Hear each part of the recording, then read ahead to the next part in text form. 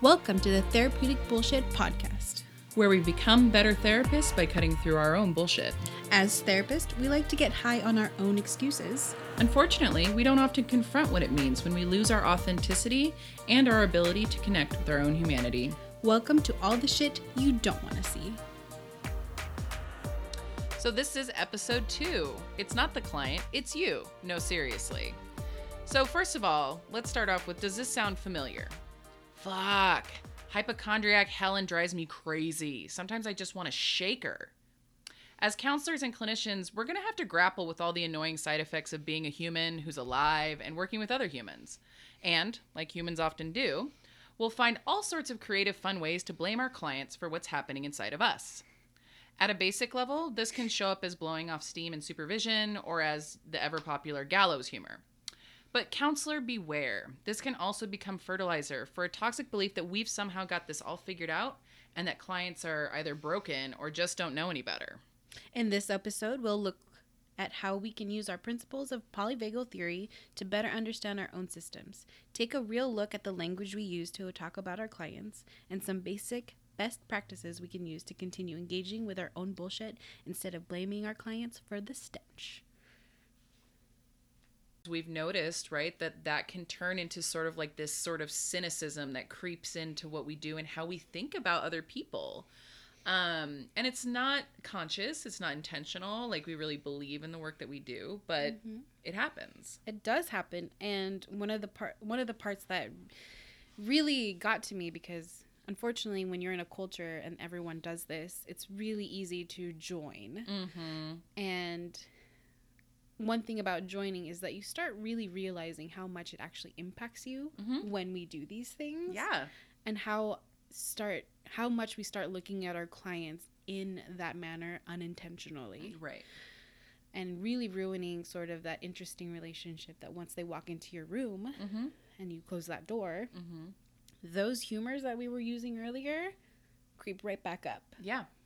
And I again, and we'll talk more about this later, but talking about, like, why does this happen? Like, why do we put onto others, why is it easier to blame other people than to look at what's actually happening for ourselves? And why can, like that whole self-compassion piece? Because it's hard. Because it's really fucking hard. And again, what you were saying, I think is just a really good point, about the environments that we work in and even the communities in which we socialize in. Like if you work in an agency, for example, that, many of us can attest to. And even before I was a therapist, when I did social work, certain agencies have a culture about them. And every agency, I take that back. Every agency has a culture. Yes. Some cultures are more compassionate and person focused than others. And so that can kind of really reinforce this process, which starts off innocently enough as a coping strategy and then can really actually become toxic. Right. And once we go into the polyvagal system, I'm really excited for you to talk about that sort of, I don't know if this is really it. This is my first time learning about the polyvagal theory, so bear with me as I also have these questions. But really, I'm really curious about the whys. So one of my theories is it's a really good way for us to stay safe and take care of us. Totally. When we start having really intense emotions about how we're feeling with our clients. Yeah, absolutely. And polyvagal theory is, I guess we'll kind of just launch right into it. Okay, I'm ready. So essentially, polyvagal theory is a look at our system, as it were. And we'll start off with a quote that I thought was a really great way of looking at this. And it's from the book, The Polyvagal Theory in Therapy, Engaging the Rhythm of Regulation. And Deb Dana writes, "We live a story that originates in our autonomic state, is sent through autonomic pathways from the body to the brain, and is then translated by the brain into the beliefs that guide our daily living. The mind narrates what the nervous system knows. Story follows state." Whoa.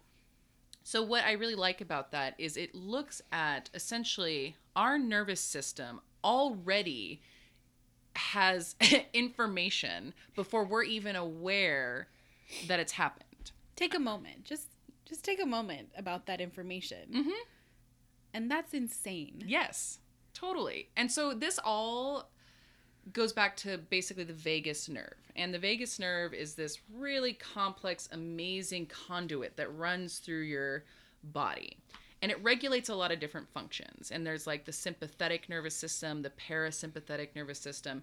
And for the purpose of our podcast, I'm not going to get really deep into the weeds on this because it's actually fascinating. I really encourage you to learn more about it.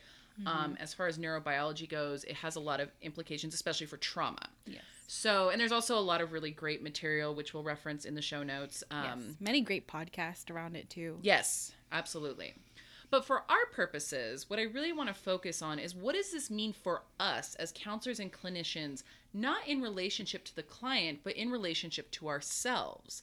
Because important. Yes. Because a lot of the material that's out there is more focused on like how do we use this in trauma and like treatment and stuff like that. Mm-hmm. I want to talk about our own trauma and our own treatment. Yes. The missing part. Yes. So just a real brief rundown on just some of the like fundamentals. Essentially, there are 3 parts to our polyvagal system, which you have dorsal vagal, which is essentially our lizard brain. It's the primitive part that's like survival. It's what allows us to play dead in the face of risk. It's also can look like dissociation. So this is essentially a very deep, sedate state. So your system actually inhibits function in order to survive. Whoa, wait. So what does that look like in session for us when we're in a dissociative mode? Yeah, so like when we have clients who are talking, then suddenly stop talking. Ah. And they just kind of trail off, and you notice that they're not really present anymore. They've kind of checked out. Okay. They've left their body. They are in a state of, dorsal vagal. And when you begin to work with this, it's a lot of...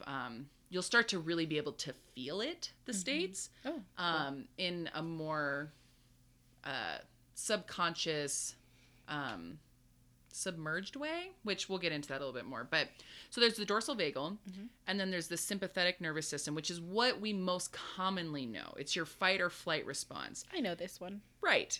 Most of us do, and that's what we actually talk about this state more than anything. Mm-hmm. And so, it can be agitation, being really activated.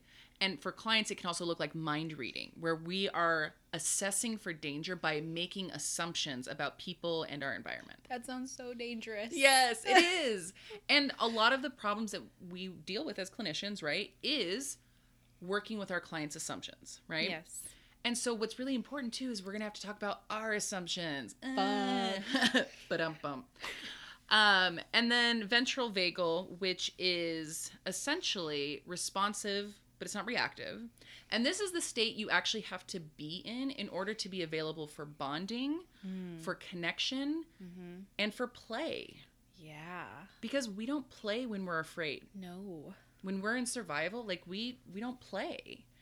And so this is actually the ventral vagal. There's a lot of material out there about like being able to be in a regulated state so you can help clients co-metabolize and process through these different other states that are impacted by trauma. That is so intense, and yet it makes so much sense. And also, why don't we talk about this more? Yes.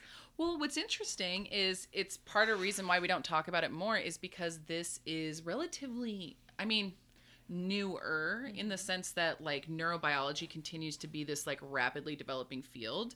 And we're learning more about the brain and our biological systems than was even feasible back in the time of Freud. And so it's kind of like, yes, this was a theory, and now we're actually having the research and the technology to be able to go, oh yeah, that actually is true. Yay. And we can actually measure it's called vagal tone. Mm-hmm. So that's a really interesting field in of itself. Again, please do more research and reading. Trust me, you will fall down the rabbit hole. It's so good. So essentially, there are 3 concepts I want us to kind of absorb when we think about polyvagal theory and as we think about ourselves. So the first one is hierarchy. And this looks at these 3 different vagus states and looks at like how do they stack in relationship to each other. So dorsal vagal is kind of like the base. We all have that. That is our primary survival function. And then on top of that, like if you imagine a ladder, right? So dorsal is the bottom rung. Then you have a sympathetic nervous system, which is halfway up the ladder. And then ventral vagal, you've actually reached the top of the ladder. Now, again, because of gravity, it's actually harder to stay in a ventral vagal state than it is to be in sympathetic or dorsal. Okay. Okay? So understanding those different states, how do you feel like they show up in your body? Do you have any sense of like what that looks like for you?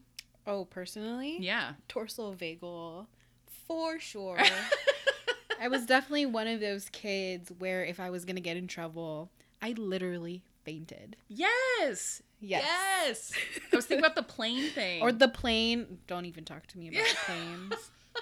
I was going to tell you, by the way, total sidebar. I was listening to a podcast and someone was describing that exact experience. She's like, I faint on planes. And I was like, oh, Marjorie, you're It's not a alone. thing. That's a thing. Fucking dorsal vagal shit. Yeah, because your system's like, oh, we're in danger. Danger. We're flying 40,000 feet above the Fucking earth. play dead. That is the safest choice. Then the plane won't eat you. And then the plane won't eat me. And also, I will only be pretending to die instead of Yes. actually dying. Okay, yeah, so that's a really, and something to notice, right, is that you immediately were like, oh, this totally makes sense. This is what I go to. Yes. We all of our systems are very unique. So we have a tendency to go to certain strategies more than others. Okay. So for you, it might be dorsal vagal. It might be. Yeah. Yeah. And so then, like, for your sympathetic nervous system, that fight or flight response, do you notice that, or what does that look like for you? Fight or flight response, agitation activated, and mind reading. That one is harder for me. Yeah. For sure. It wasn't until, like, when that whole plane thing, you were like, just give in to that anxiety. And I was like, what? Excuse me? I thought you're supposed to, calm yourself down, ground yourself, find 5 senses to make your system feel crap. Well, apparently, because if I was in dorsal vagal, I actually needed to get really anxious and concerned and like really tap into that sympathetic nervous system before I can even enter ventral vagal. Yes. And so that's what's interesting is these 3 states form a circuit. And so when we talk about processing trauma, we actually need to complete these circuits in order to process it out of our body. Fuck that noise. Right? So Peter Levine, who talks about the body keeps score and talks about shaking in animals, like when they're recovering from like a trauma, they just got chased by a cheetah. And they kind of like do this like shaking thing. Yes. That's your vagus system. Damn. Yeah. So actually for me, it's interesting because for me, sympathetic nervous system all the way, I'm like, oh, would I like to ruminate for 7 hours about what I said to this person and what they must think of me? Yes, I would. Oh my God, sign me up for that. Easy. Yes. And so like elevated heart rate, blood pressure, being unable to sleep, mind reading. Those are all things that really resonate for me. If I get to a dorsal vagal state, I know I'm actually having a really bad time.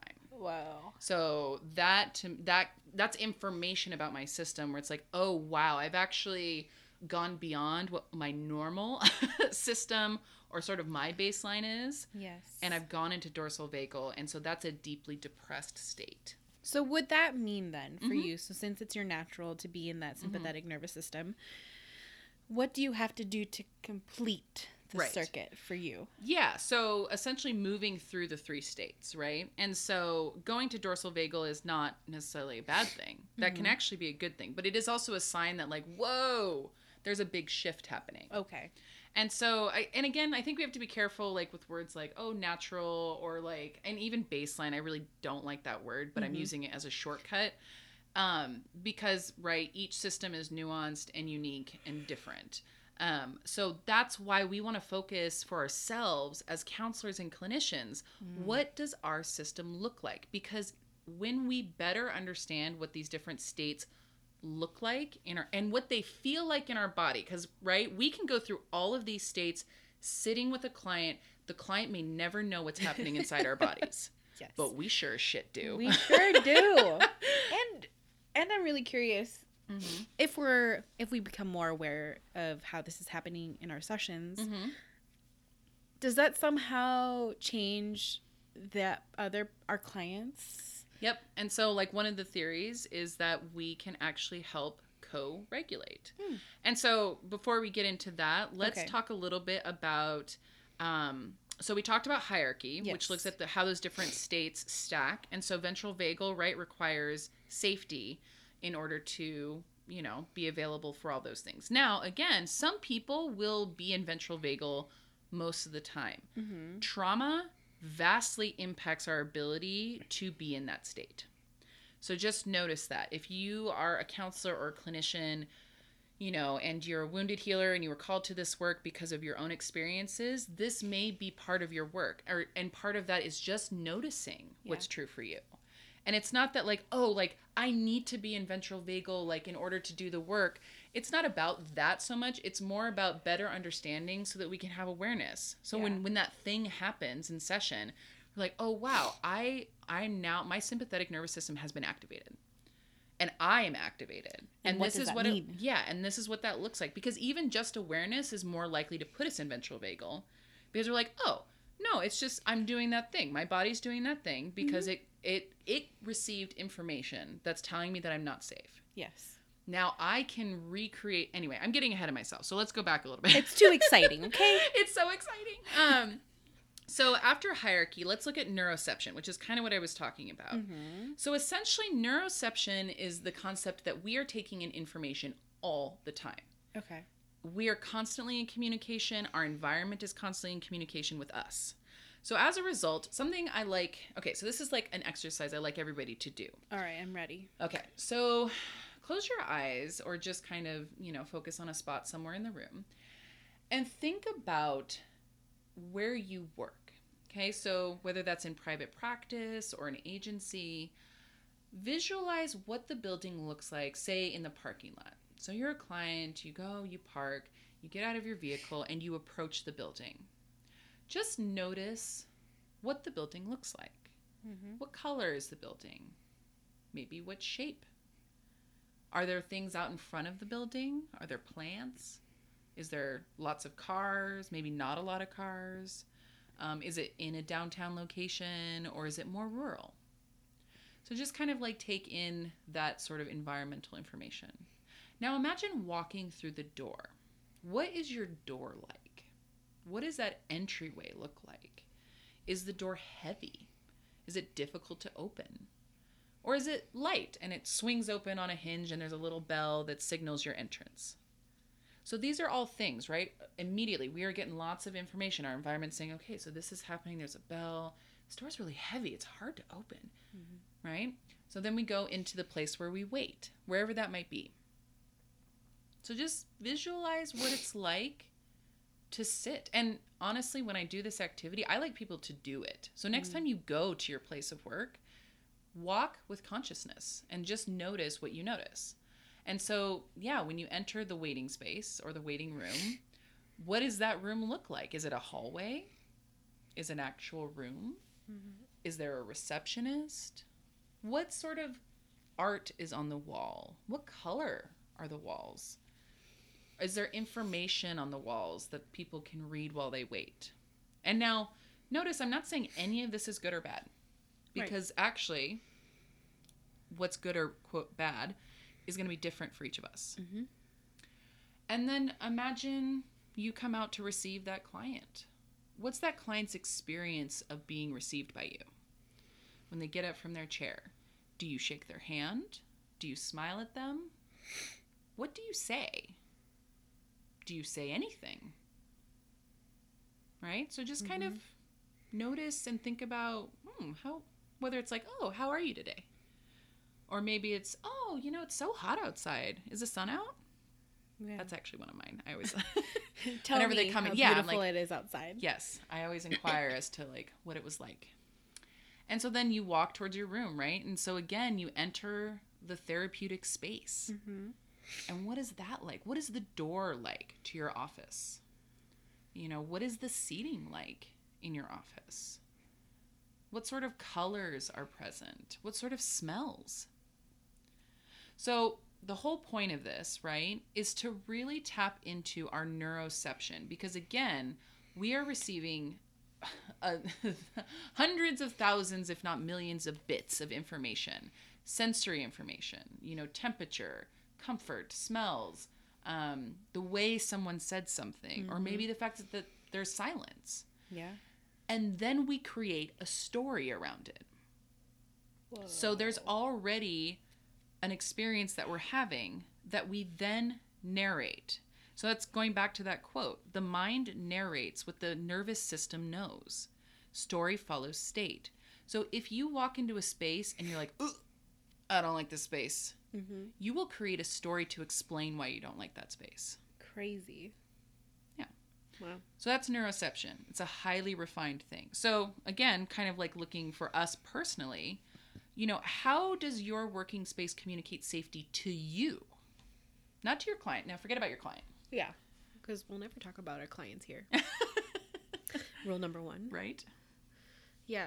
I'm trying to think. I think it feels fairly safe. Generally. Yeah. Also, I'm wondering if we could take a quick break, listen to some awesome music, and if that's okay with you, we'll be back in a little bit. Yep. And we're back. So we kind of left off at neuroception, and we were kind of just contemplating and reflecting on what communicates safety in our spaces to us. So for my space, what I like about it is the parking lot, and I kind of described this to my supervisor as like, it's almost like a cove. Because it's off of like kind of a main road, but then the parking lot kind of circles around to the back, and it's surrounded by trees. There's like lavender bushes, and it creates this sort of little alcove where the city kind of disappears. And to me, I really enjoy that because it kind of sets the mood for me before I even walk into the building. Oh, that's really nice. Yeah. I'm now thinking of where I work, and what I see outside my window is the freeway. Oh, yeah. So that's sort of interesting that maybe even just watching all these cars drive by really fast can really sort of stimulate my system. Sure. In a very interesting way. Yeah. Also, I've noticed that also when I start paying attention to like people walking by or going on walks with their dogs, super cute. I sort of have lizard brain afterwards. Oh. So It's very weird. Yes. And so what'll be interesting is to kind of start to differentiate what dorsal and ventral vagal look like for you. Yeah, because I think to people, they'll see me and both feel similar. Yeah. Yeah. And then also, so something we talk about is in relationship to the client, which is the third thing, is co-regulation. And so this is the idea of being able to regulate ourselves in relationship to our environment. So part of that is through how we story or narrate our experience. So it's like, oh, we walk in and it's like, oh, I don't like this office. That's what our system is saying. Our system doesn't like this office for whatever reason. And then we'll say, I don't like her. Oh. Right? Damn. Yeah. And we can sort of place a story on top of the experience. And so when we can better understand what information we're being fed, the more we can begin to differentiate. So say we have a client, just as an example, who comes in and is wearing a strong perfume. Maybe we don't like that perfume. Yes. But we're like in the flow of it. We're talking, we're introducing ourselves, we're doing this stuff. So we're not actually super consciously aware that we don't like their perfume because we're not taking the time to notice. But then we start to just feel like, this client's really annoying. Wow. And we start to have a story about it. Yes. And it could just be something, again, a signal our system has received. And again, I'm giving a very simplistic example. It's far more complicated than that. However, for our purposes in talking about it, so some co-regulation stuff that we already talk about, something we talked about in grad school, and certain practices is, for example, somatic experiencing. And like what we do as clinicians between sessions. Like, so some people get up and go for a walk. Yes. Some people have like a little ritual that they do when they leave their office so that they leave their work there. I don't think we practice or teach people about that. I mean, I think it was like, bless you. Thank you. I think we like mentioned it maybe in a class, but it's not something about like really cultivating your own practice. Bless you. It comes in threes. I think that's it. Okay. It's allergy season here in Washington State, and my body is not wanting to function well. You're doing a great job, though. Thank you. I'm really doing a good job holding it all in. Oh, no, don't hold it in. And you can see, like, just tears in my eyes. Like, don't sneeze. I like how you're, like, diving 3 feet away from the mic to sneeze. As if it's going to help anything. Yeah. I'm trying, guys. Yeah, so, I mean, again, it's like developing practices that help you regulate. Right. And so we talk about between session, but what about in session? Oh, man. What do you do when you dissociate? Like, if you're in that dorsal state and you're like, wow, I've left my body, and I'm back 5 minutes later. I would grab something to touch. So I Mm-hmm. have really close, I have like a fidget spinner, or actually like putty, something that doesn't create a lot of sound for people, and that it's okay for me to fidget with my own self, is what I've been doing to stay present. Or at least when I notice that with certain clients, I tend to go into that state more than others. So putty or anything.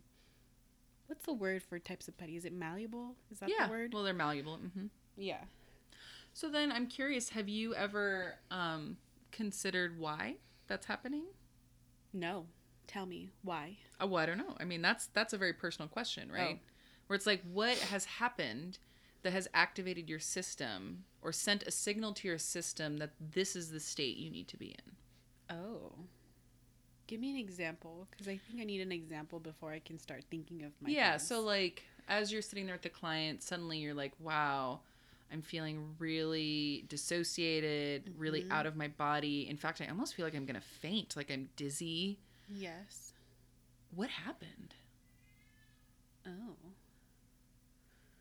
I don't know. Yeah. So generally. that's the question. And so Yeah. this is the whole practice of understanding our system so that we can begin to gauge what is actually happening inside of us in response to the space that we're in or the relationship we're in with the other person. Right. And sometimes it is. So this is polyvagal theory talks about in relationship, right? That if your client or whoever you're sitting with, this could be your friend, your partner, your family, is in a sympathetic state, it's going to actually draw you into their state, right? So like joining. Yes. So if you have a client who is in a deeply dorsal vagal state, it might actually trip that for you a little easier. Yeah. If that's kind of where you go to naturally. Yes. Oh, yes. And so that can become, right, useful information. Yeah. Not only for yourself to be like, oh, I need to begin implementing my practices, whatever my practice is. And for some people, it's actually getting up out of their chair and walking over to their bookshelf and pointing something out. Or, you know, like you said, playing with something, fidgeting with something. Some people have, you know, I was going to use scents, but I think a lot of us have done away with scents in our offices. But, you know, for some people who do, you know, having a scented item that they can smell can help ground them, so to Okay. speak. That's cool. And the same is true. Like, so for me, the tendency is to become activated in response. And it's very easy for me to join with clients when they're activated. And so for me, I have to really check in with myself. And when I start to have that pressured speech and I start talking a lot, and I'm like, whoa, Yeah. suddenly, you know, that awareness where it's like, I have actually left my ventral vagal state. I am no longer available for connection Yeah. or bonding Yes. because I'm now in this state in response to something, whether it's in response to what happened with the other person or some sort of environmental factor. It actually, you know, it's like it almost doesn't matter what it was. It's how we narrate it. Yes. So instead of saying, wow, you're such an idiot, like you're so anxious and nervous and God, you suck at this. Why? Stop talking. Right? Because I'm like literally just verbatim the reel in my head. Instead of that, I can be like, oh, how interesting. I'm actually kind of curious why that just happened. You know? Oh. So, and that allows us to have more compassion. So now that you're giving me examples, I'm trying to now think of what my narrative, or the way I'm having the story when I'm asleep, if you will. Yes. Your sleep state. My sleep state. And it's really sort of this interesting conversation of, wake up. Why are you thinking about that? What were you thinking about? Stop it. You need to pay attention. Open up your eyes. Nod your head. Stop blinking. Don't yawn. It's not going to be okay. Because that's going to convey. And it's sort of just like this constant, no, do, please, stop, go. Right. Yeah. Because we get into that like, oh no, we must manage the state that we're in. Yeah. Instead of being like, oh, but I know what to do when I get into this state. Yeah. I've been here before. Yeah. It's part of the game. Yeah, it's part of me. So that's why I think it's really helpful to look at polyvagal theory when we really look at ourselves as people. So mostly just not to panic in session. Right. Don't panic. Don't panic. Those panic buttons. Don't panic. Calm down. Please don't say that to people. Or get more activated. I don't know. Like, maybe you don't need to calm down. Maybe you need to stand up. Stand up. Get the fuck up. Yeah. So, again, that's going to look different for everybody. And so, again, it's also helpful to really know what you're like when you are in that ventral vagal state, when you are available for connection, for bonding, and play. Yes. Because when we're in that state, if we can recall that state in our minds, we can actually narrate the experience of saying, wow, yeah, I'm a little panicky right now. And that's okay because I remember what it's like to not. So I'm curious, because this popped into my head now. Yeah. If this has any correlation between, ooh, I really enjoy this client because I'm actually in my ventral vagal sometimes during this time hour. Who knows what it is, versus, at a certain time where I have easier access to my dorsal. Is that a thing? Well, and I mean, maybe for your system, right? Right. So like for some people, and again, I think it's important to note, this is tied to really deep safety stuff, right? Because we all have times where we're sleepy and we are checked out because we just had a big lunch and we're like, I need a nap, right? Right. And so that's a little bit different than an actual dorsal vagal state. The example of you fainting on the plane, that is a dorsal vagal state. Where it's actually a physiological response. Where you're like, whoa. And it's outside of our control. Yeah, it's just going to happen. Yeah, it's just happening. And it's something that our system, because our system is acting in advance, responding to information that we have yet to narrate. Okay. So that's the whole thing about like a panic attack. Sometimes people are like, I don't even know what caused my panic attack. Well, you don't know, but your system already knows. Your system already took in a piece of information and was like, whoa, the bear is in the room. Let me figure this out. Yeah. And so then our narrative is like, oh, I'm starting to panic. There must be something to panic about. Let's do it. Instead of maybe the story is, oh, yep, I'm having that panic attack thing. And I know what to do, And so that can be a different, so that's, again, we can get into narrative therapy on ourselves. Isn't this the point? Right? All right, cool. So now that we've kind of like gone over basically what polyvagal theory is about, now let's kind of do this activity. Okay. And I kind of call this activity gaze and you shall receive. That sounds really scary. I know. Right? Because it's all about like eye contact. Oh, God. And so we're going to walk, the listeners through it and we're going to kind of do it, although it'll be difficult to like talk and do this, but just for the sake of modeling it. And then we can kind of talk about what it was like to do it. Okay. So essentially what we're going to do, well, first I'll say a little bit about the activity, is that our eyes send and search for signals of safety, which is kind of that neuroception piece we talked about. And we can feel the power of the eyes, and they send cues of safety or danger. And we can basically discover more about that by experimenting with a variety of ways of focusing with our eyes. Wow. So this simple exercise essentially is just a way to gain awareness of the different state changes that occur with subtle shifts in eye contact. Damn. Right?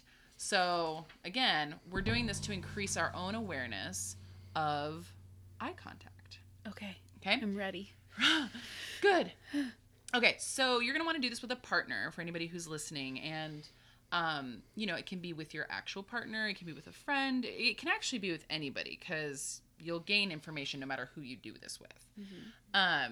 So between the two people, decide who is the looker and who is the receiver. So do you want to be the looker or the receiver? I want to be the receiver. Okay. So for the looker, so I'm going to be the looker. I'm going to start with a stare that is strong, focused, maybe even glaring. And I'm going to hold this look for a few moments. 30 seconds if you can stand it. Okay. Okay?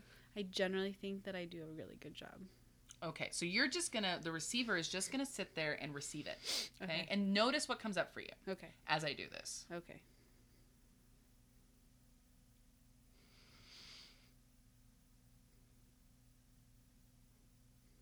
Has it been 30 seconds? No, not even close. But for the sake of radio, right? Yes.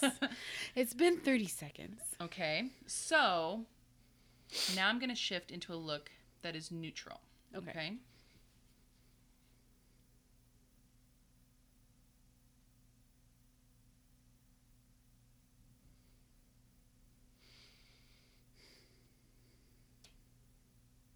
Okay. All right.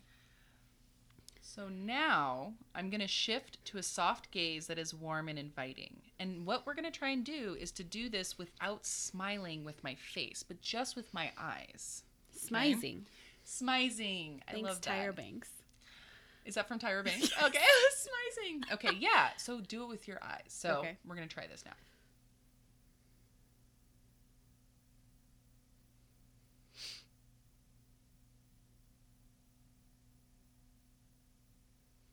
It was a lot harder for me to do without smiling. My face is like twitching. Don't do it. That was easier to receive for me. Oh, yeah, absolutely. Yeah. So now I'm going to ask you some questions, Marjorie, as the receiver. During each period of eye contact, what did you notice? Like, so let's start with the hard stare, the like glaring. What I did you wanted notice? to leave. You wanted to leave? Yeah. My body literally felt like it was jumping. So where were you on that ladder? I was definitely in the sympathetic. Yeah. So like flight. Let's just get out of here. You're like, whoa. And it's very interesting because I was like, no, this is just an activity.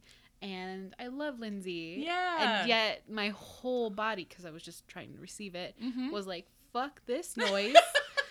Right. Because you're like, I know Lindsay's not going to do anything to me, but my body doesn't. No, it did not.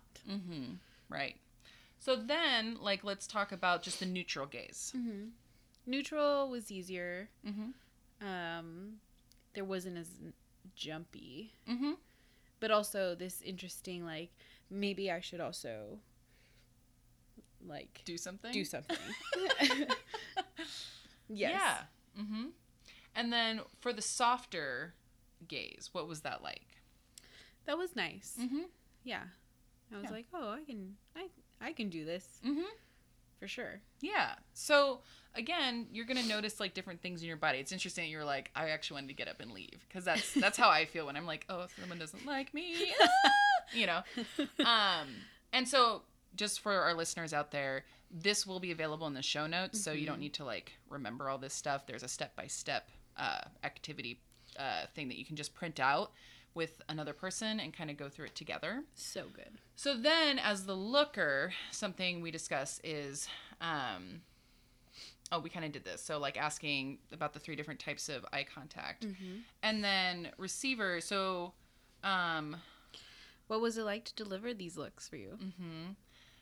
Well, I kind of said like the soft gaze one was hard because I kept wanting to smile. Yeah. And I was like, my mouth was twitching because I was like, I'm like looking and I'm like, but wait, maybe it's not like, what if it's not nice enough? Maybe they're not actually picking up on that. Like, okay. What if it's not like, because then I'm sitting there thinking, I'm like, well, what do my eyes even look like right now?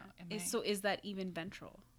Right. Yeah. I don't know, because I'm sitting there like running through all the possibilities of being like, I'm trying to mind read. I was trying to mind read you so that I could convey that I was being inviting. Isn't that crazy? Yes. And then actually what's interesting is the stare.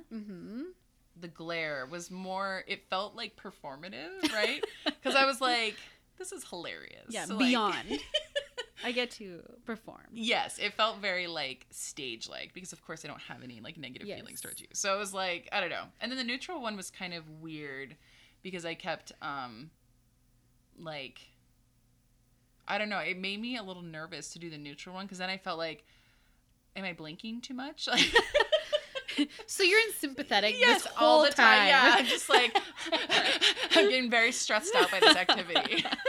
Hey, that's good to know. Yeah, and Just so, notice. right, just noticing. Like, you know, so when you go through this activity, is check in with not only your thoughts, but your feelings and your physical body. Speaking of which, I know about your thoughts. That's what you shared with us right now. What were you feeling and how was your physical body? So I was feeling, you know, it's kind of interesting because I really wasn't registering what I was feeling because I was more thinking, which I think I'm just a thinky person. So, enough. Right. You know, I'm like, I'd have to actually really think about it and probably do it again just to notice that part. To pay attention. Yeah. Yeah. Because I'm like really cerebral and like up in my head a lot. Right. So that's interesting because I chose body. And if anybody out there is familiar with the Enneagram, I'm a 7, which is a head type. And I'm a 9, which is a gut type. Yeah, see? Body. Perfect. Yeah. Boom. Done. It makes sense. Now we should do polyvagal and the Enneagram. Yes! Holy shit. That's another episode. Yes. Well, one of those days. So that was a really cool educational part of our podcast. And now I'm kind of ready to get messy. Right? We're leaving academics behind now. It's this. It's now us being messy and fucking up a little bit and just humanizing the therapist in general. So we wanted to talk about how we talk about clients, gallows humor again, and of course, cynical creep. I don't know if you want to do this. Well, really cool I mean, oh yeah. So quote. yeah. So there was another quote. Again, this is from Deb Dana, who does the polyvagal stuff, but it also ties into this. And the quote is, Dana writes, "Trauma compromises our ability to engage with others by replacing patterns of connection with patterns of protection."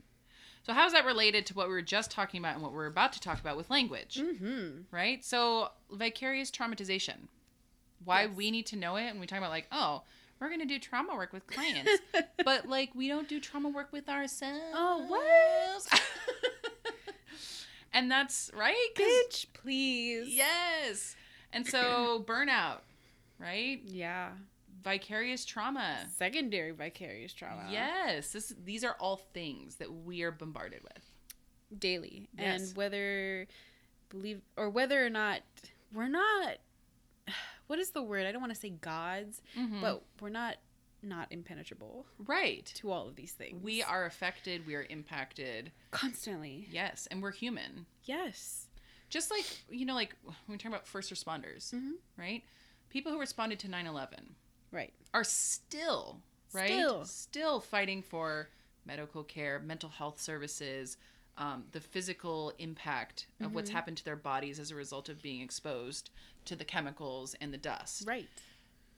This is what's kind of happening to us. Yes. And no one is paying attention. Well, there is, but it's not a big deal. Right. Or we downplay it because we're supposed to have the tools to manage it. Oh my God. If I hear another one of us therapists say, well, I know these things. I should be able to do these things. And I should actually be able to talk to myself about these things. I was like, Sure. Which is funny because we were just talking about, right, like polyvagal. Oh, it's part of like knowing your system better and stuff like that. But insight is not enough. Insight is not enough. We say this all the time. Oh, God. Can you quote that? Yes. I'm going to tattoo to my ass. Like, insight is not enough. It never is. It's helpful to notice and to know because awareness and insight is the beginning. And that's just it. Yeah. It's the beginning. Yes. So why do we spend so much time talking about it? It's like, well, because we have to start there. And that's where we're starting, yes, to be honest. Right. And so the other thing that I was thinking about, and maybe you want to talk more about this, but sure. like not being conscious. So like we talked a little bit about like gallows humor. and like cynicism. And so like I'm curious, maybe we can talk a little bit about like how has that shown up for us in our own work. I just did a quick like reverse back because first of all, thanks Dom for that. We also will probably be quoting a lot of our friends in the way we speak. So not being conscious or like how does it show up in our work? Oh man. So when it comes to gallows humor, that was probably the first thing that you felt like you should figure out how to learn in order to survive any agency. Which I worked at multiple agencies, and it's been the same so far, different types of humor nonetheless, but it almost feels like a skill that you need to figure out how to do. Yeah. Otherwise, you can't communicate with them. Are you with talking your about fellow coworkers? Yeah. Right? So if you're not doing that, there's like an interesting disconnect immediately. Yeah. It's like you're not one of us. You're not one of us. Yeah. And you don't belong in, that's a really big part. And that's scary. Right. So safety is compromised. Yeah. Yes. Right? Which is funny because you were at the beginning of our podcast, you said that it's really a safety piece. And if you're not joining, you're not safe. Yeah. And if you're in an agency where you need to be working as a team, what if you're not part of that team? Yeah. And then it sort of just impacts you in all of the other ways. Because you don't feel safe. Yeah. You can't voice the way you... Is that what's been true for you? Yes. Right. Because I generally have a hard time. So in my personality type, I have a hard time saying absolute things. Everything's maybe. Everything's maybe. But I just can't stand as innocent as the word kiddos. Oh. I can't. That word. That word feels so littling to how amazing children are. Yeah. So you're talking about like when one of your coworkers calls them kiddos? Yes. Ooh, that sounds like it's going to be really hard. But I have a hard time You're with getting that. mad just sitting here talking about it. And that's just a really easy way for us as an agency to sort of normalize trauma for kids, and because we do deal with sexual abuse a lot. We're one of the only partners that Child Advocacy Center has when it comes to sexual abuse for children. And so it's really hard sometimes to just be like, well, this kiddo, and I'm just like, how can we say this without saying their name, without this whole thing? And I don't know. Do you feel like sometimes, because what I find, or what's true for me anyway, is when I start using words like that or language, I just notice that it's often because I'm tired and I start to shortcut. Okay. Because it's like it takes less energy to really do the humanizing thing. It does. Because I have to think, like, I have to take that extra second. And it's really just a second that we're talking about, right? It's like literally milliseconds. But just those extra milliseconds, it's like... It's a lot. It's exhausting. And I'm wondering if that's the same for when we use humor. Yes. Oh, totally. Okay. But I notice, like, so when I use humor, and when I'm, like, if I make kind of a shitty comment about a client or a group of clients, it, like, hits me now when I do it. And I think it's interesting, which, I don't know, maybe you can talk about this, or this would be an interesting topic, is, like... So my personal experience of having been in the mental health system, in a medical model mental health system, was I always felt broken. I always felt defective. I felt like that's what doctors thought. That's what therapists thought of me. And so when I've said it, because I certainly have, like I am not perfect by any means. And so I have said shitty things. And then it's like almost like punching myself in the face a little bit.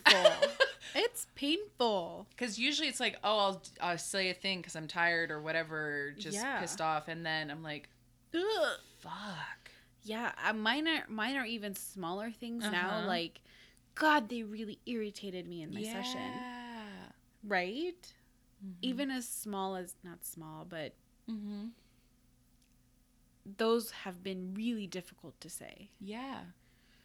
It almost feels like when I've said something like that, it's like little Lindsay. It's like I'm almost like watching a younger version of myself, the expression on her face. Right. And then I imagine some people, if you do end up listening to our podcast, might even say like, well, what's the difference between just like letting off steam versus, you know. Well, that's a really good question. What is the difference? I don't know, Lindsay. Tell me. No, you know though. I mean, because we do it like, okay. Right. So think about like you, myself, Diana, yes. Dom, you know, like when we get together and we're doing the thing with each other, you know, what's the difference between that and like some of the other things that we're talking about? Because we make a lot of jokes. We and do make a lot of We're jokes. very sarcastic and very inappropriate. Right. Very inappropriate. Yeah. That's really interesting. The first thing that popped into my mind was that we are all aware that this is what's happening. Right. That this is because this is the only way I know how to be safe right now. Yeah. I imagine. And then also, sort of also the way we talk to each other, there's this like mutual understanding that this is not factual. Right. You know?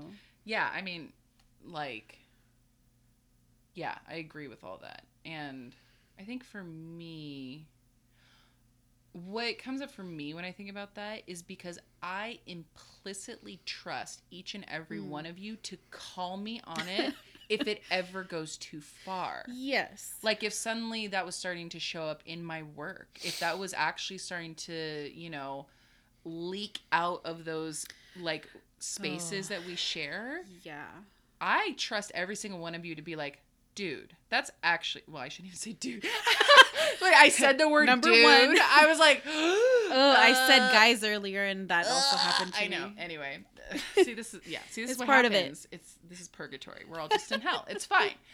But like that, like I implicitly trust each one of you to call me on that and say, Lindsay, this is not fucking okay. Yeah. It's like, not are funny. you, and actually, I don't think even you, none of you would say that. You would say, Lindsay, are you okay? Yeah.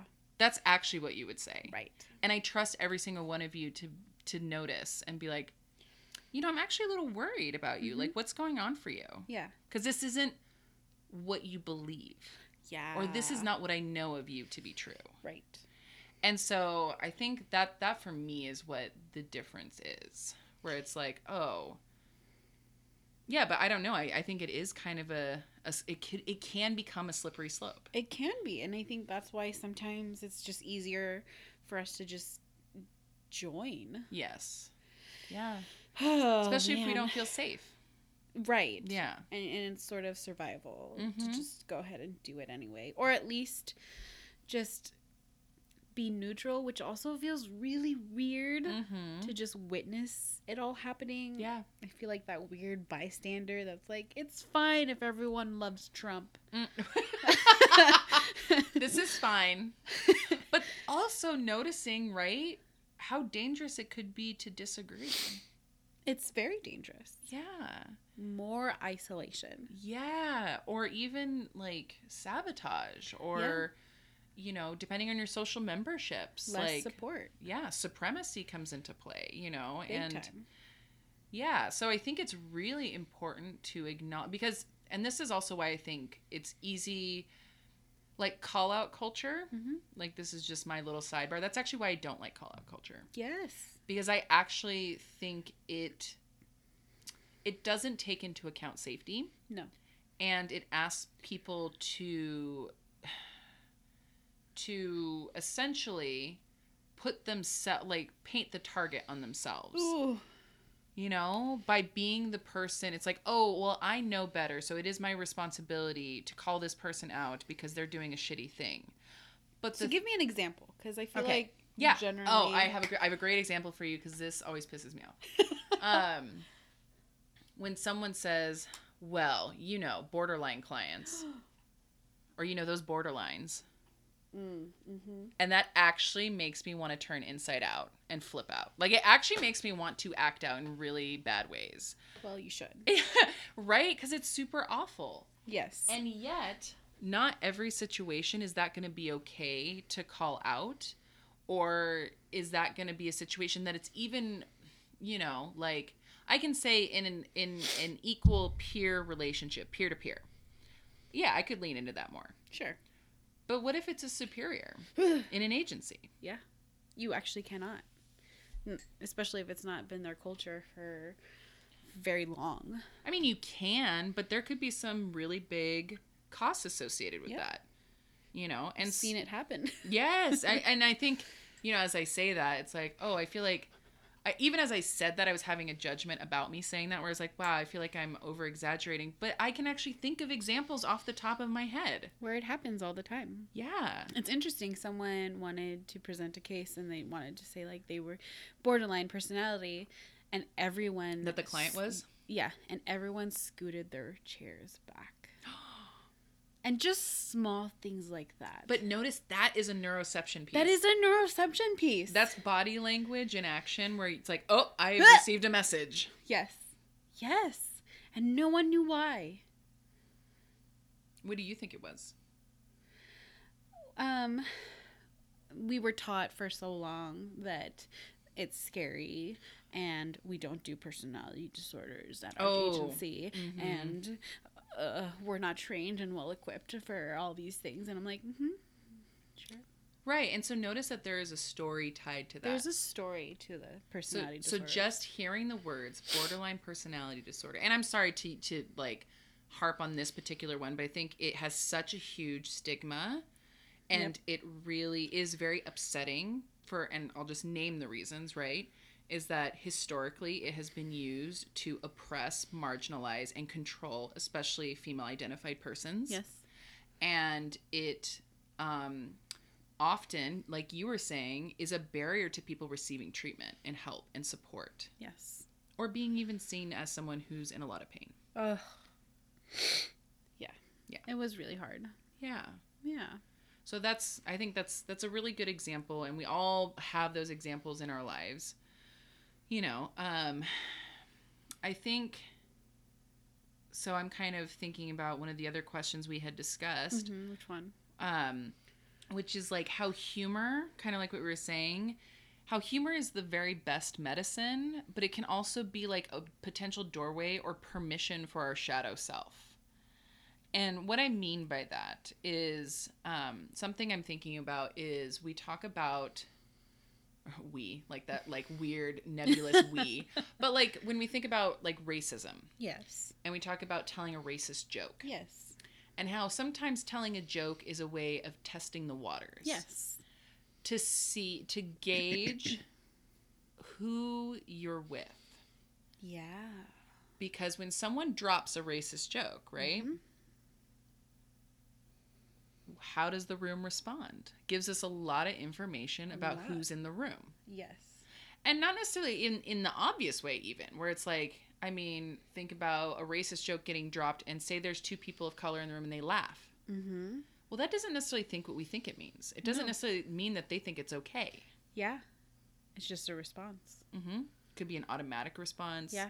Could be because they're too afraid to say something. Right. So there's a safety thing there. Yeah. So I'm thinking about like how we even talk about our clients, and it's like, oh, when we make those jokes, are we testing the room? Yeah. Can I? Yeah. What do you think? Say this. Oh. I guess it kind of depends on who you're with. Mm-hmm. But I'm trying to see if, like, when I use humor, what do I do? What is my purpose? Mm-hmm. My purpose is generally feeling some sort of tension, mm-hmm. and I just need to know where I can go with a serious topic. So it's almost like penetrating a tension. I keep saying tension. Penetrating something to, like, mellow out what's going on. Yeah, so it's like popping a balloon. It's popping a balloon for me. Yeah, okay. Yeah, so it, like, relieves the tension. Yes. Mm-hmm. Yeah. What about you? I think I do use humor a lot as testing. Mm-hmm. Like, when I think about them, like, Because which I have totally caught myself doing, and I don't even think it's always like an awareness, right? And this is kind of like being really honest and like vulnerable, but like having made a shitty joke just to see who will laugh at it. Yeah. And like now I'm like literally like just sitting here thinking about that. I'm like, wow, that's kind of fucked up. I should stop doing that. But I mean, and then like, but if I'm curious about it, Yeah. and I go, so what's that about? Why am I doing that? Yeah. And I think that's tied to safety. Yeah. I think it goes back to like, no, I need to figure out who those people are so I know how to protect myself against them. And you know what to say. Yeah, and the sooner I can identify them and That's get that out in good. the open, then I'll know how to handle them. So would that be a sympathetic nervous system vibe? Not necessarily. I think it depends. Like I'd have to think about it next time I do it. Like I'd have Okay. to actually see this is why we say just notice, because I'm trying to like think of like what was happening for me when that happened. I can't. Yeah. Like okay. I don't know what was happening for me. So what's interesting as a result of this conversation, I now have a little bit of material to like reflect on next time and Yes. be like, oh, I wonder if I can like notice myself when I do that next time. Because it's constant work. Yes. And this is the whole point of our podcast. Right. It's always work. It's always work, and we actually never stop anywhere. And actually that leads right into our next part when we talk about best practices. As counselors and clinicians. Yes. And so one of the things was why the work doesn't stop after grad school. Oh my gosh. So, I mean, right, okay. So we're just going to talk a little bit about, without naming names or anything, Uh-huh. but you know what I'm talking about. That I do. there are people in our field who do the thing, who get the license, who maybe get certified in something. They do their minimum CEUs, Yep. and then they're an expert. Yeah, and then they're done. They don't see a therapist. Right. They're the consultation. Yeah, people. they give supervision, but maybe they're only doing like the bare minimum. Yes. Right. And it happens. This also, just wanted to point out, this happens with any Right. career Yes, that yes. you choose. Uh-huh. Yes. It just so happens that our career is therapy. Yes. So, or therapists. And so I'm always in that whole, let's generalize this shit, because I'm feeling nervous about calling out therapists. Yeah. Oh, fuck. I know. Yeah, for being really honest, right? For being really honest, it really like puts my nervous system into a different, interesting frenzy that I'm not comfortable with. Mm-hmm. So what are you worried about? I'm worried about people's feelings getting hurt. That by just saying it. That just by saying it. It's interesting. I don't mind saying like we all suck, Right? but it's really hard for me to like some of us suck. Oh. Yeah. So it's like easier to include yourself in the self-deprecation. yeah. Yeah. And I So don't just know notice what... that about yourself. Fine, I will. Yes. But it does happen, and it's very obvious. And in fact, so obvious that I often get a lot of transfers saying like, I don't know what the fuck my therapist did. Right? And that's really sad to me, because I want everyone to be great, more or less. Or at least do no harm. Right. I can only wish for so much. Yes. But, and I just noticed that that's generally one of the biggest, what is the word that I want? Like criteria that says to me, you've stopped. Oh, like so you see it in their clients, like when you get a client who transfers to you. Yes. And then they're telling you about the previous therapist, and you're like, oh, I feel like I have a sense of what that's about. At least one of those criteria. Now, granted, Right. not all clients are going to enjoy us, and Right. it doesn't mean that you actually suck. Right. Totally. But there's a different, like, it's interesting, the ones that they're like, we just didn't get along, versus, like, I don't know what my therapist, I feel like they didn't know what I was talking about. Or oftentimes, it's too advice-y. They're telling them what to do constantly. Yes. And that's where it starts, like, because they're probably just reactive and responding to all of the things that they think people need, and they're mind reading everybody or whatever it is, or they've fallen asleep. I don't care. But well, and I think it's also like it can show up in the other ways too, where you have people using maybe terminology or language that is really outdated. yeah, And it's like, oh wow, we don't use that language anymore for really good reasons. yeah. But then you'll encounter people who are using that language, and you're like, oh, fucking someone wrote woman batterer. oh yes, yes, Like, stop it. right. Like, and that's a thing, right? That we don't use that word anymore because it's really dehumanizing, and it's really not recovery oriented, and it's not person centered, and right? Yes. That it has a connotation and association and stigma attached to it that could actually end up being a barrier to that person getting support. There's this awesome, when it comes to that language again, and we're sort of going back into that, but there's this awesome meme that I think you sent us. Oh. Uh-oh. Lindsay does that, in case you didn't know that.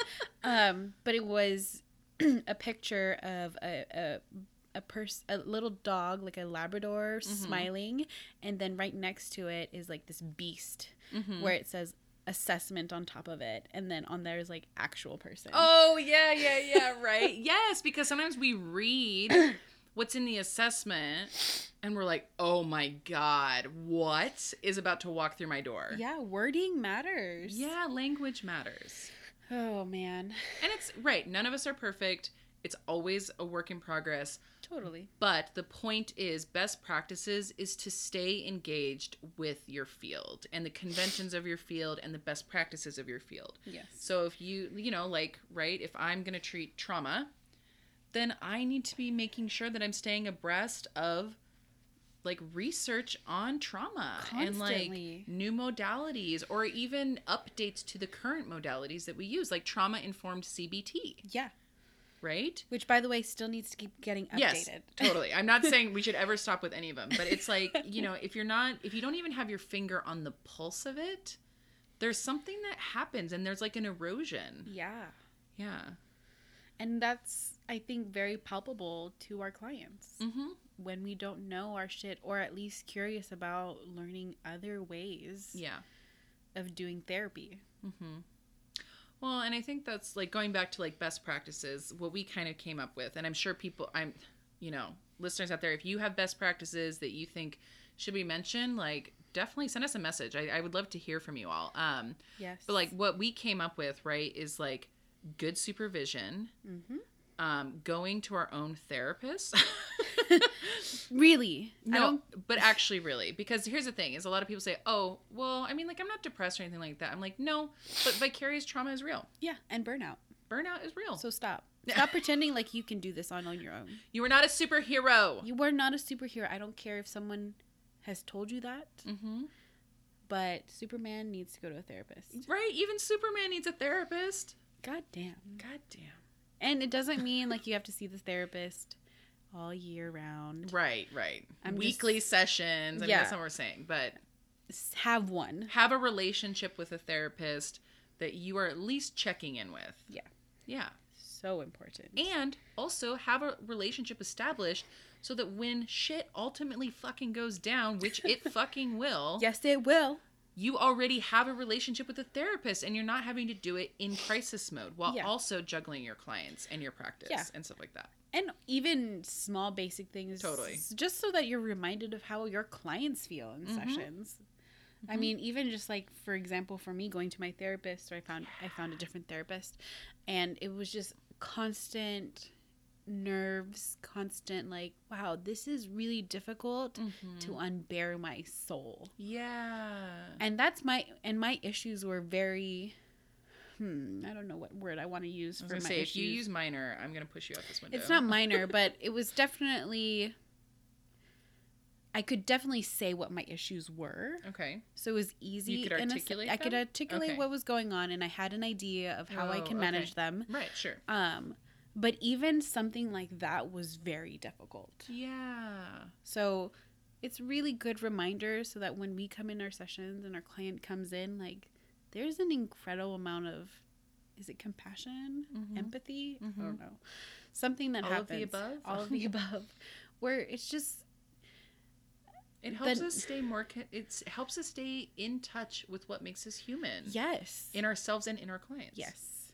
I think that's the missing part. So if you've Mhm. never been to counseling and you're a therapist, Oh dear God.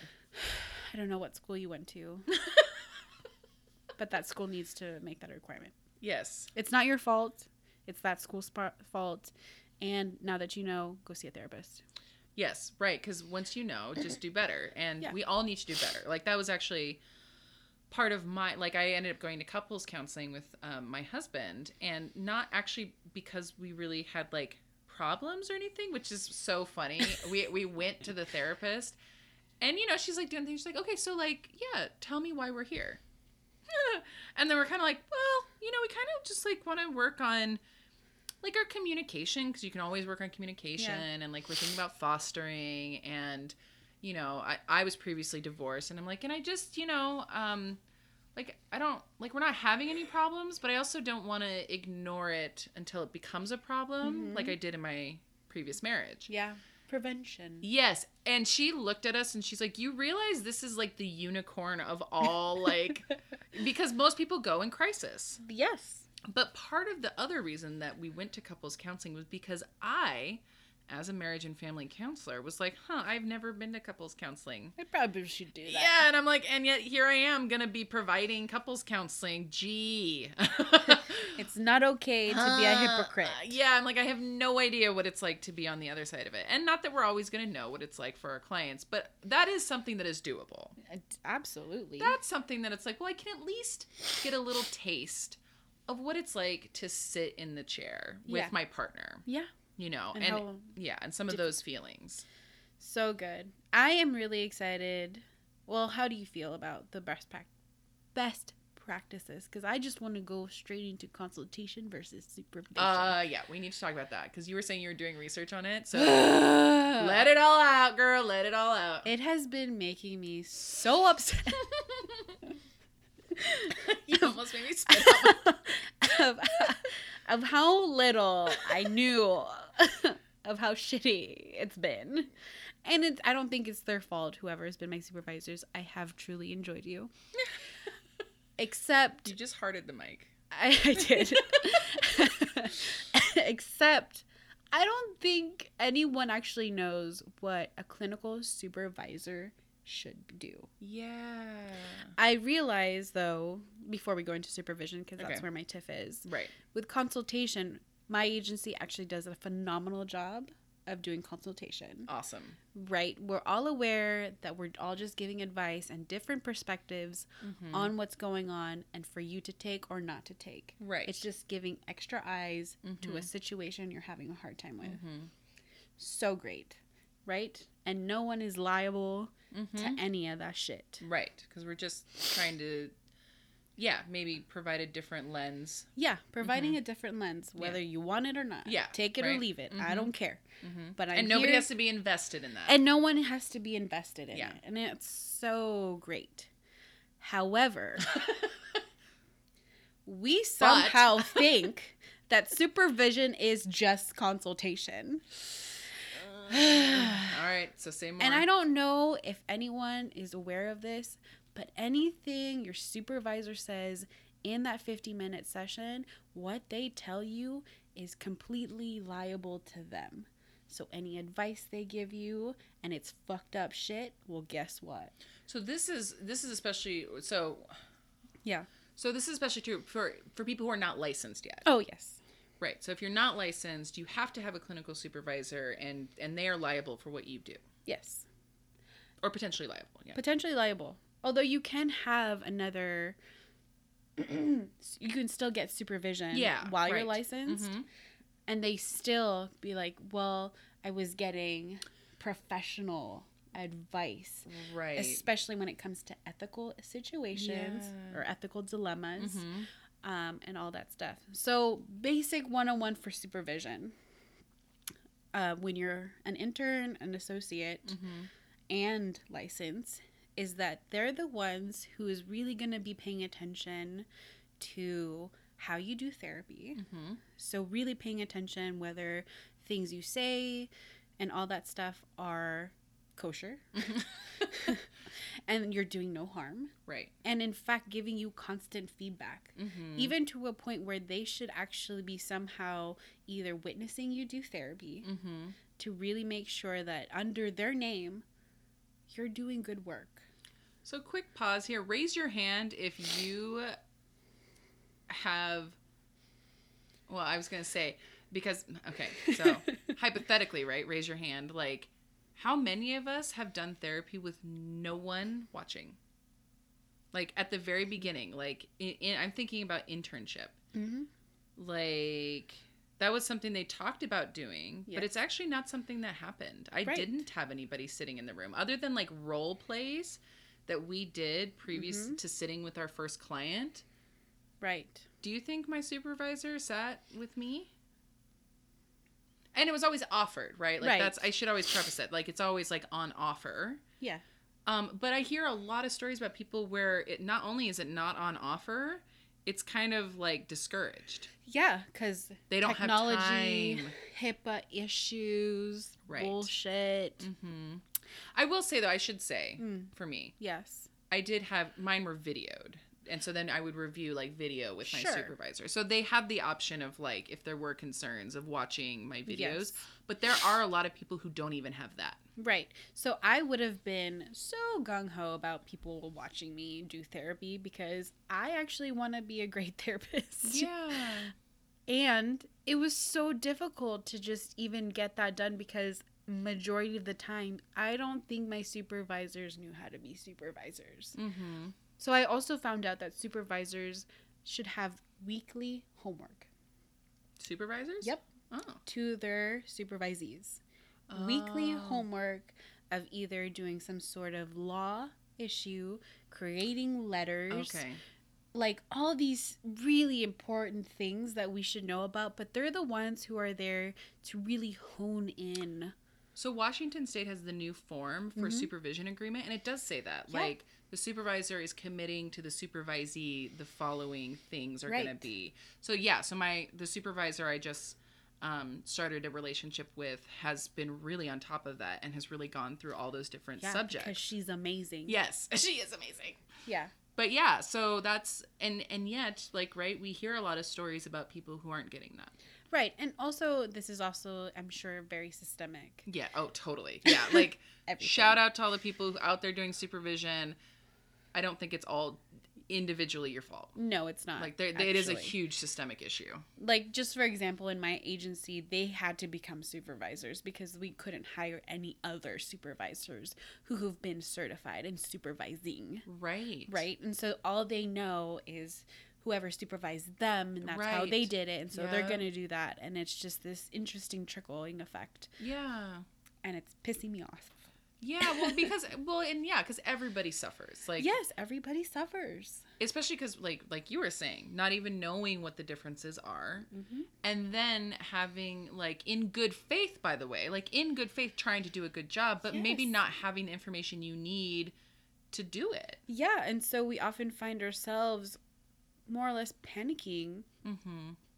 when we don't have our supervisors on our side Mm-hmm. at easy access. Yeah. I feel very fortunate, with Yeah. that being said, that I feel like I've had some really good supervisors, like in my internship Mm-hmm. and now.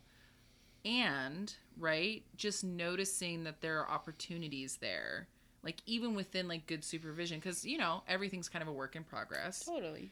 And I've always really enjoyed it when my supervisors have been really transparent about that process. Yeah. And to acknowledge, like, so these are the things I feel are my strengths. Yes. And these are the things that, like, I'm continuing to work on. I would like your input and your collaboration, Yeah. you know, and, you know, being invited to give feedback. Yes. Oh my gosh. Yes. For both. Yes. Well, so one of the things that I thought supervision was for such a long time was basically therapy. Oh, You that's know? interesting. Yeah. Yeah. How am I doing? Mhm. What am I feeling in the sessions? Right. How is this impacting me? Yeah. Is this burnout? Is this secondary trauma? And that's sort of, which by the way, so good So to good. do that. Mm-hmm. And I appreciate my supervisors who've let me explore those parts of me. Mm-hmm. And it just sucks that Mm-hmm. I don't know shit. Yeah. So getting a subpoena and proper note taking and, constantly working on like proper diagnoses and all these really important logistical things should have been a constant homework. I mean, annoying. Right. Super annoying. Not just to me, but for them as well. Sure. However, Well, and what's interesting is I was kind of just reflecting on this, where it's like, I feel like it's like I want to almost like create like a preface to all of our episodes or something, but like like you and I are new therapists. yes, we are. We're very early in our careers. We're not fully licensed.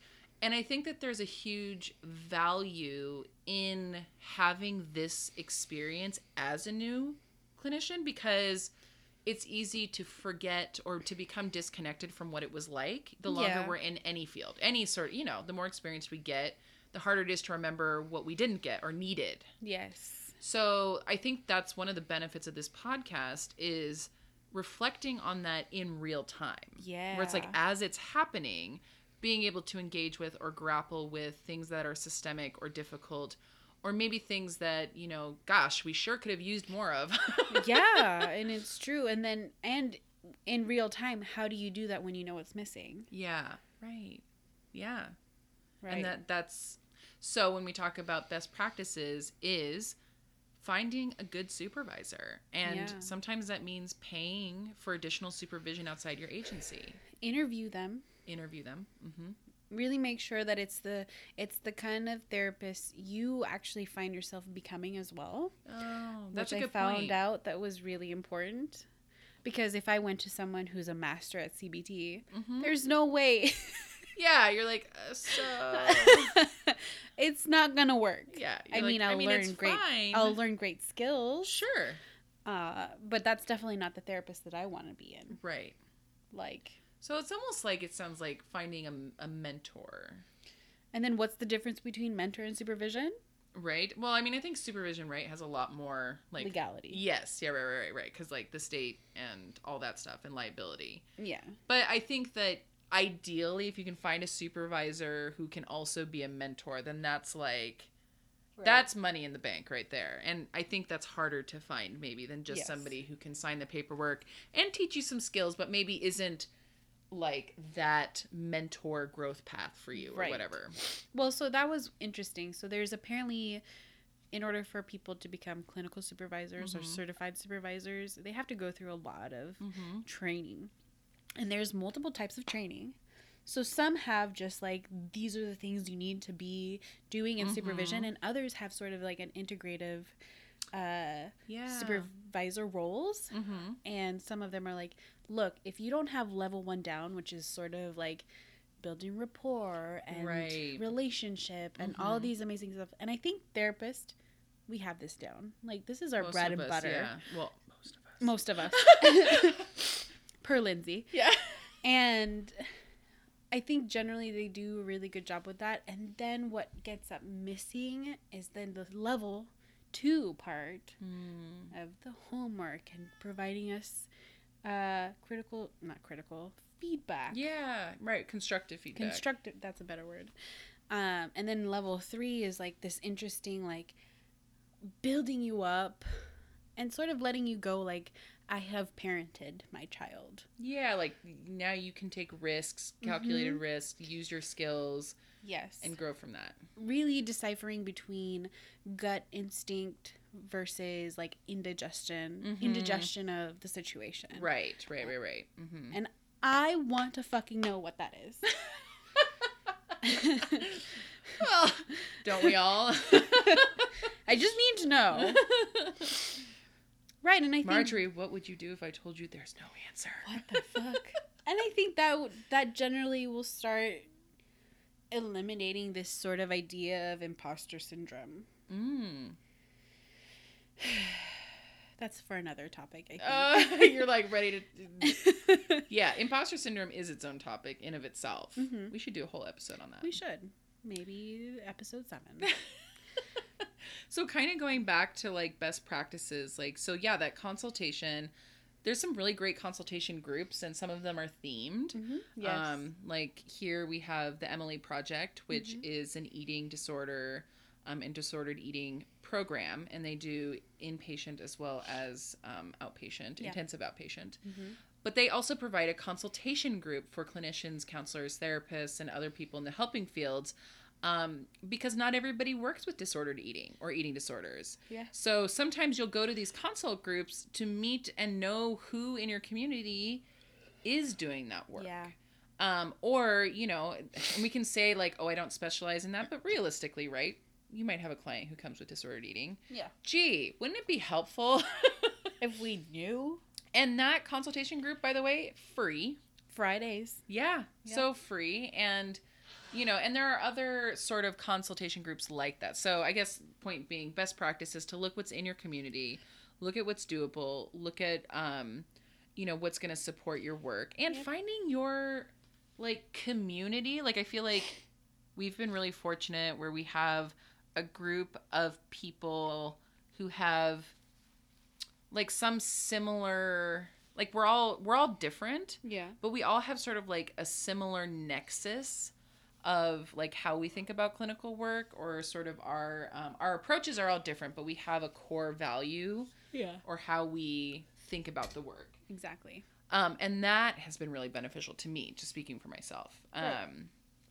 So finding a supervisor, Go to therapy. And then continuing to do the work, like whether that's, I know for myself, something I'm really interested in is narrative therapy. So I'm going to, you know, begin that process of certification and, you know, like the narrative Enneagram stuff. Yeah. And so it's not that you'll have to do it all at once or whatever, but just like continuing to plan for it, to integrate it, to work towards. Yeah. You know. And I've even in just the reason why we say this is because there have been times after graduating, and what a difference and shift between being an intern and having all these amazing activities, skills, plans, ideas, and constant integration of amazing work, and then it stops. Literally stops. Yeah. Suddenly you It's like don't a know huge your drop skills. off. Yeah. Yeah. And that was really scary. Is that what's for me. happening to me right now? Yeah. Am I? Okay. I know. Just checking. It happens and it's so scary. And you're like, am I a good therapist? Yeah, because you're not surrounded by people constantly engaged. And I mean, maybe you are. Like you're at an agency or whatever, but it's different. It's different. Outside of the academic environment. Yes, and it's just so disheartening. And just make that one of you're like, oh, I'm not excited about work because I'm not learning. Oh, yeah. You know, I'm not able to see this in a different light or learn about blah, blah, blah. But I think that one was a really big information thingy for me when I was like, wow, I don't even want to do sanctuary play. See, what's interesting is as I'm thinking about this and what you're saying is like, and we're going to do a whole episode on why self-care is bullshit, but actually I look at trainings and workshops and all of that sort of personal and professional development as a form of self-care. Not necessarily, I mean, it helps me like mentally and emotionally and stuff like that, but because it sends, it's like sending myself the message that I am important enough to invest in. Yeah. And I actually didn't realize how important or how needed that messaging is for me. But so that's something that has become a real cornerstone value, not only to support, you know, my own work, but that I can kind of factor in, right, the narrative, the story that I tell myself about, you know, the fact that I matter. And how do I tell myself that I matter? Yeah. And my cat is meowing outside the door in case you can hear that. We want something. I know. He always wants something. Oh, man. Well, I think we're good. I think we've covered a lot of ground in this episode. Yes, we have, and I hope that it's been helpful, or at least gets your noggin thinking. Get your noggin thinking. That sounds really weird for a brown person to say, but it's fine. It's fine. But yeah, I really hope that it's helpful. Mm-hmm. And, give us a shout out if you have questions or if you have best practices that you're integrating or that you think more people should be aware of, hit us up and maybe we'll mention it in the next episode. And yeah, for all of us out there, just notice. And goodbye.